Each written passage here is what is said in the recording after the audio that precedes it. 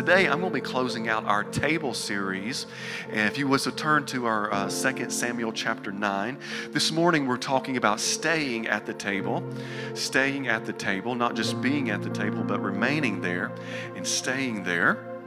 2 Samuel chapter 9, we'll be reading 1 through 7, and then we'll go to, I believe, 2 Samuel 16 in just a few moments. 2 Samuel chapter 9, verses 1 through 7. As you are turning there, Sarah is actually downstairs this morning. She'll be here second service, but we just wanted to say thank you so much for your kindness and your generosity the last month for Pastor Appreciation Month and last Sunday, Pastor Appreciation Day.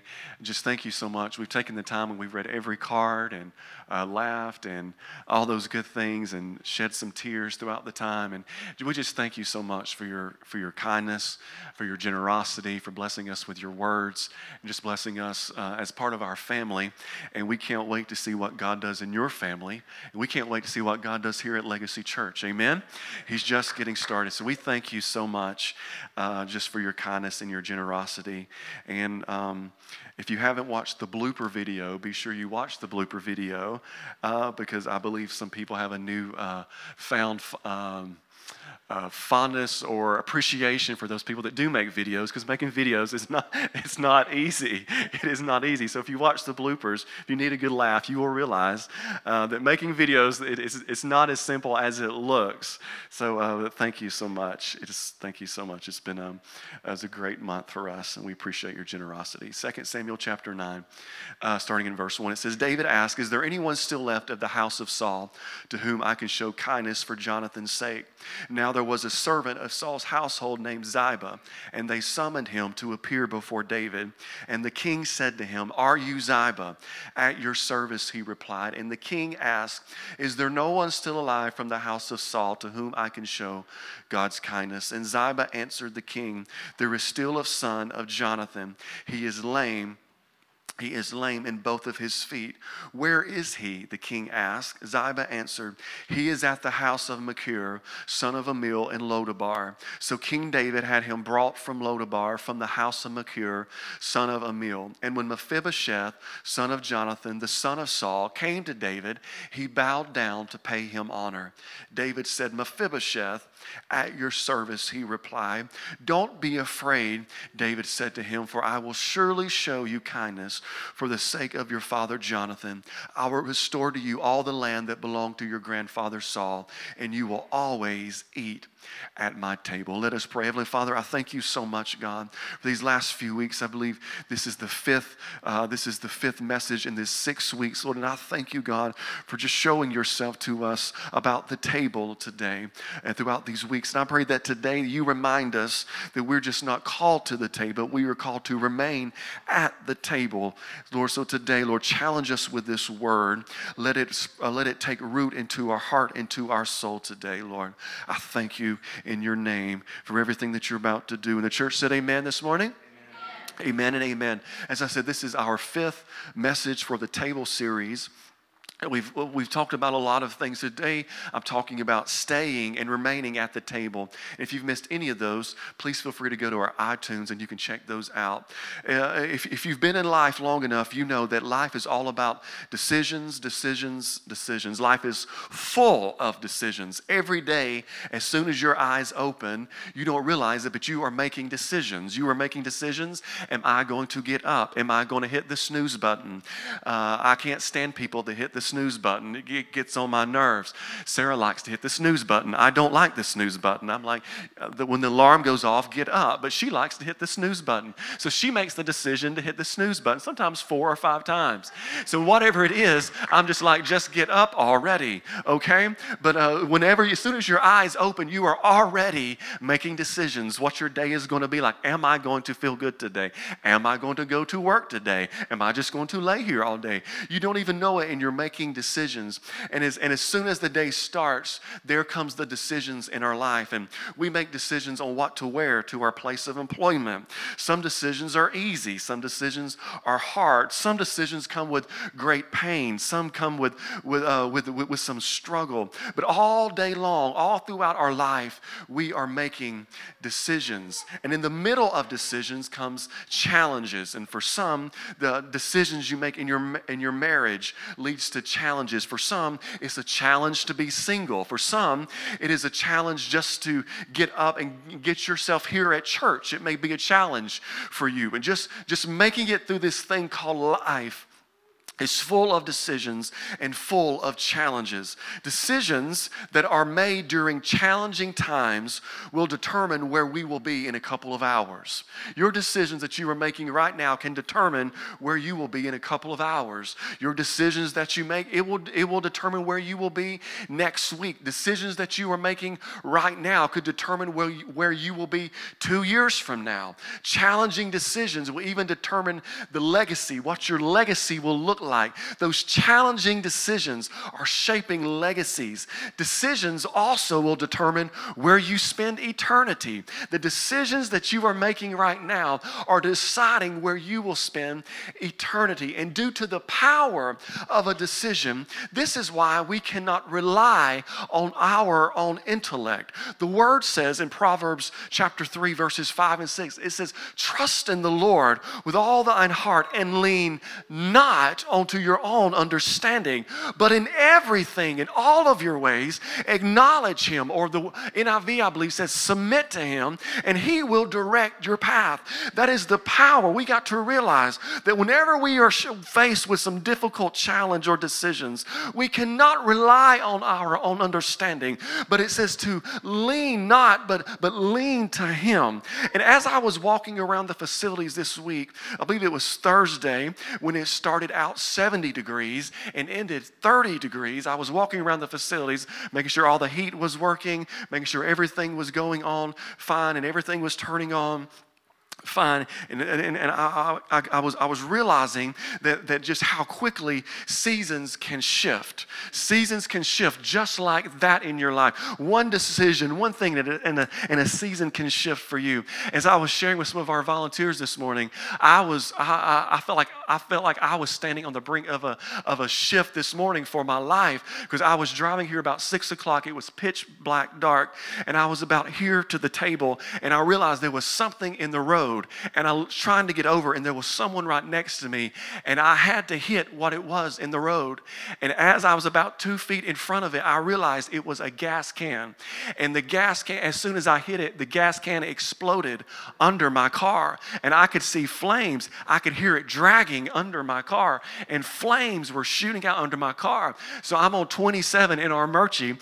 It is pitch black dark. No one is around me, and I just pull over, and I'm getting out. I'm afraid it's going to explode on me, and I just grab a stick, and one good hit, and it just shoots. The gas can just flies out from under. And just a moment, a season in my life could have changed. You've got to be prepared for those swift seasons in your life that can change whether you ask for it or not. How many of you have ever been in a season that you really did not ask for? It just kind of came that way. See, seasons can happen because they don't ask for your permission. They just kind of come unannounced. They don't need you to sign a waiver. Seasons don't ask if you have insurance. They don't consult your legal team. They don't care about the availability or the lack thereof. They don't care about your calendar. They just come. Just like on that Thursday, it was 70 degrees, and by the end of the day, it was 30. There was nothing that could be able to stop the cold front, the season that was coming. And while everyone else was out buying candy and costumes, getting ready for this Halloween, a cold front was blowing in. And while those people left their home that morning, they were dressed for the current condition or the current season. But many of those same people were caught off guard because they were not dressed for their future seasons. They were not ready for the future. It is during the shifting of seasons that we find out the importance of our dress code. Because if we're not dressed for it, you will not be able to survive it. See, although Mephibosheth came to the table in garments that were not allowed, he was dressed in rags. He was in a place of Lodabar. He had been there all of his life wearing the same thing. His hair was outgrown. His nails had not been trimmed. He was dirty. He had not had a bath. He was literally in rags. And although he had come to the table where those garments were not allowed, I can guarantee you that he did not stay in those garments once he got in the presence of the king, because they dressed him in garments so that he could stay at the table. He traded his rags for riches. They trimmed his hair. They trimmed his beard. They bathed him. Why? Because the word says, you will always eat at my table every single day. See, you can come to the table just as you are, but you can't stay there just as you are, because once you've been to the table, there are things that change in your life. See, the decisions that you make and the garments that you keep on will determine the length that you stay at the table. See, this is the part of the story that's fun, because this is the part of the story that's really not politically correct. It's not politically correct because it's just foreshadowing the gospel. See, it's not politically correct because it is displaying how the table of the kingdom works. And while anyone can come to the table, in order for you to stay at the table, you've got to change some of your garments. You got to change some of your garments. See, whenever you come in contact with the king, there will be things that you did before that you're no longer attracted to. See, once you've been in the presence of a king, whenever you've been at the king's table, the old you gets pruned and the new you starts to thrive. Whenever you've been with the king for just a moment, there are some conversations that you would used to have that you no longer partake in. Once you've been in his presence, you will still be tempted, but your garments that you have on will uphold you. Your garments will sustain you. Your garments that you have on will remind you of the covenant that you took when you received his invitation. We don't like to talk about this process because it's really not politically correct. We want everyone to come, but we're afraid to tell people there's some things you need to change because everybody says you've got to love everybody. I heard a pastor talking not too long ago, and they said that this gift of love has become like the 11th commandment, because now everybody wants to talk about love, but nobody wants to talk about change because we're afraid to address it. And nobody wants to talk about this process anymore because this process is called holiness. And it rubs people the wrong way, because what it does, it starts to show people there's some things in your life that's really not right. There's some things in your life that you really need to change. And the word says, be ye holy, for I am holy. Change some things in your life. Move some things around, because if you want to be like me, you can't stay in those garments much longer. I'm going to give you 3 things, 3 garments that are so important to help you remain at the table. This is not some revelation. These are such basic garments that you could probably name the 3 right now, but they're so basic that we have forgotten about these garments. The first one is the garment of word. The garment of word. If you want to stay at the table, you need to have on the garment of word. See, it was at Lodabar. It was a place of no word where he was delivered from. They took him from the place of no word. He was delivered up from a place called Lodabar, a place where the word was not allowed. Listen, when God delivers you from a place, do not return there. God delivered you from there so you would not return there. He delivered him from a place where the word was not spoken so he could be in a place where the word was thriving. See, the word is like the main entree on the table. It's like the best cut of meat. It's like the chef's special. He knows the cut and the temperature that you need it. what it is, and what it is, it's like the best of meat. And while it is the best cut of meat that you could have, it can be difficult for some people to consume it, especially if you don't have spiritual teeth to chew it up and to digest it properly. And someone needs to understand this today, that you've been hearing the word, but you've not been chewing on the word. There are too many people in the room that we talked about last week, but they're not at the table because they have a word hidden in their heart, but not the word hidden in their heart. They've got a word that kind of pulls them together, that makes them feel what they're doing is right, but they don't have the word hidden in their heart. There are too many people that want others to chew up the word for them. There are too many people in the room that want other people to read the word for them. There are too many people at the table that are trying to be spiritual but not scriptural. See, you can't be spiritual without being scriptural. There are too many people who want to walk in the Spirit but not walk in the Scripture.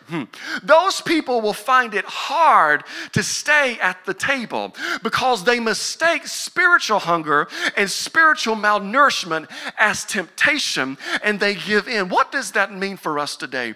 In other words, temptation is looked at as a negative thing.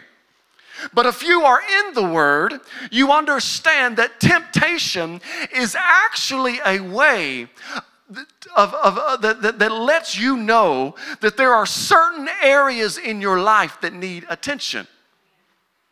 Temptation, people look at it as negative, but it is really a way, whenever you experience a temptation, it is really the method that you, someone who is in the Word, can know that it is your own being that's letting you know there is something in your life that needs the Word. There is something in your life that needs the Word. But those who are not in the Word see it as simple an act of the devil as he's trying to destroy you. And so many people who are not dressed in a garment of Word, they will lean not into their they will lean into their own understanding, and they will lean into the way of Satan, and before you know it, they've slipped away from the table because they did not lean on the Word, but they leaned into temptation. But if the Word is not there to quicken you in the moment and remind you of this revelation, you will lean into temptation and not into the Word. God wants you to be clothed in the Word. He wants you to be clothed in the Word. So whenever temptation comes, you don't slide back from the table, but you slide closer to the table. You slide closer to Him. Because we have so many people in the church today that are at the table that are trying to read through the Bible. And that's great. But your goal should not be getting through the Bible. Your goal should be getting the Bible through you. Because in Psalm 119:25, the psalmist says, quicken me according to thy word. In other words, he says, whenever I'm about to slip, quicken me with your word. Whenever I'm about to stumble, quicken me with your word. Whenever I'm about to make a bad decision, quicken me with your word. In other words, revive me with your word. When I find myself giving into temptation, when I find myself leaving the table, quicken me with your word. Remind me of your word. If you want to stay at the table, you have got to get to the main course. You have got to get to the meat. You've got to get to the word. You have got to get to the word. As I said, it sounds so basic, but so many people have forgotten the basics. The second garment that you need to stay at the table is a garment of prayer. A garment of prayer. Lodabar was not only a place with no word, it was also defined as a place with no communication. He delivered him from a place where there was no communication. There was no prayer. There was nothing going on. He delivered him from that place to the place where there was open communication with the king. And just as I said before with the word, never go back to a place where God has delivered you from. Never go back to the place. Whenever he's brought you into a prayer season, never return back to that place where there was no prayer. Because the communication allowed him not only to hear, not only did it allow the king to hear his voice, but it also allowed him to hear the heart of the king. Prayer is not only about talking, but prayer is also about listening. We've been talking about this in a small group called Whisper. It is about listening to the voice. It's about listening. That's what prayer is. God transcribes his plans for you via prayer. He writes out his plans for you via prayer. His plans may arrive to you via a song or a word of knowledge or a sermon. But guess what? That was all birthed through prayer. Prayer is like Drano to a pipe. It can clear the passageway and allow direct access to the king. That's the power of prayer for you. Prayer keeps you at the table because it keeps your mind on the one that invited you to the table. While everyone else is talking about who she may be with this week, or while everyone else at the table is talking about what he's wearing, or what everyone else at the table may be talking about what the Joneses are doing, and while everyone else is just trying to be a messenger, just spreading the mess, prayer keeps you out of the mess and aligns you for spiritual success. That's what prayer can do for you. Simply put, prayer keeps you focused. Prayer keeps you focused. It's so easy to lose focus while you're trying to make a decision while sitting at the table. See, there are actually family members who will try to get you away from the table. I know none of you have those family members, but there are some family members that will try to get you away from the table. Your job sometimes can try to get you away from the table. There will even be some church people who try to get you away from the table. They just rub you the wrong way. They looked at you. They thought they were being prophetic, but they were being pathetic over your life. And all of a sudden, those people, it's like they are always against you. It's like they're always trying to get you. They're always trying to distract you. But whenever you develop a spirit of prayer, you will see distractions that are coming from a mile away. You will know bad company as soon as it knocks on your door. You'll know that God's plan for your life is to the right, but distractions are telling you to go left. If you want to stay at the table, you must have on a garment of prayer. You must be in communication with the king, because the word says he heard my cry. If you want the attention of God, stop telling it to your neighbor and start talking to God. Somebody needs to get a garment of prayer on. If you want to stay at the table, get a garment of prayer. Get on a garment of prayer. The third garment I want to remind you of, it's so basic, but it's so forgotten. The third garment that you need to stay at the table is a garment of praise. As I spoke of last week, the first time that we see Mephibosheth outside of Lodabar, he's on his face before the king. Posture gets you into heavenly places. The king, David, knew about garments of praise. This King David knew about some praise. He knew about going through seasons of life. If you ever read David's story, he was not a saint at all times. He had some baggage, but God still used him. David knew about garments of praise because while David was moving the Ark of the Covenant, symbolic of the Holy Spirit, he was moving it from the tabernacle into the tent of David. And as he was moving it there, if you know this passage of Scripture, it's a beautiful passage of Scripture, because in 2 Samuel 6 verses 13 through 16, it says, when those who were carrying the ark of the Lord had taken 6 steps, he, David, sacrificed a bull and a fattened calf. Wearing a garment, an ephod, David was dancing before the Lord with all of his might. And while he and all of Israel were bringing up the ark of the Lord with shouts and the sounds of trumpets. Isn't this an interesting story? Every 6 steps, he was making a sacrifice. Every 6 steps, he was cutting a rug of praise. If you want to stay at the table, you've got to be able to walk through life with all of its messes with the praise. See, here he was. Every 6 steps, he was offering up a sacrifice. Do you know what a sacrifice was? Sacrifices were for repentance of sins. Wow. Can you imagine every 6 steps you are asking for forgiveness? David must have really been going through some mess in his life. If it took every 6 steps, he would get a fattened calf, the best calf. Can you imagine how many calves he had to be taking along with him? He must have been walking through some mess. For every 6 steps, he had to slay a calf. And if you've ever watched the process, they would literally cut the neck of it and the blood would spill out. So every 6 steps, can you imagine how gross this was? Can you imagine how nasty David was? But all in the mess, but all in the nastiness, through it all, he just kept on sacrificing. I believe that this was him making a statement. It was him making a big statement that there was nothing that was going to keep him from his destiny. You don't know what I've been through. I know all of you who are watching me do this, you know who I've been with, but I don't care.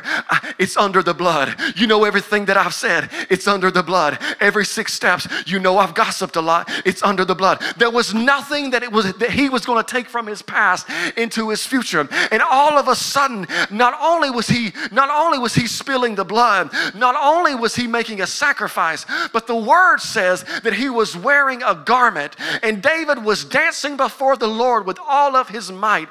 And while he and all of Israel were bringing up the ark of the Lord with shouts and the sound of trumpets, he was dancing in the middle of mess. How hard is it for you to praise in the middle of a mess? And although he was covered in the mess of his sacrifice, there was no mess, there was nothing that was going to interrupt his worship. In other words, he wasn't just going to wear his garment, but he was going to exercise the right of his garment. Every 6 steps, he would just break out in a dance. But you need to understand something, that praise not only gets the attention of God, but praise also gets the attention of your enemies. There's nothing that the devil hates more than you to be standing in a mess, getting your praise on. There's nothing that the devil hates more than you to be standing in the middle of sacrifice. Nothing he hates more for you to be standing there with the literally blood on your hands, but you can still praise every 6 steps. But you need to know that it also gets the attention of your enemies, because the word says in verse 16 that as the ark of the Lord was entering the city of David, Michal, the daughter of Saul, watched from a window, and when she saw King David leaping and dancing before the Lord, she despised him with her heart. See, when you find yourself at the table, there will always be someone watching from a window to see how long you're going to be able to make it. There's always somebody. How long are they going to be able to keep that dance up? But you've got to understand something today. Praise seals the deal. Praise makes enemies scatter. Praise is a sound released when you're in the middle of mess, just to let the mess know that it does not have you. If you want to stay at the table, you better get on a garment of praise, because even at the table, there's going to be a mess. Even in the church, there'll be mess.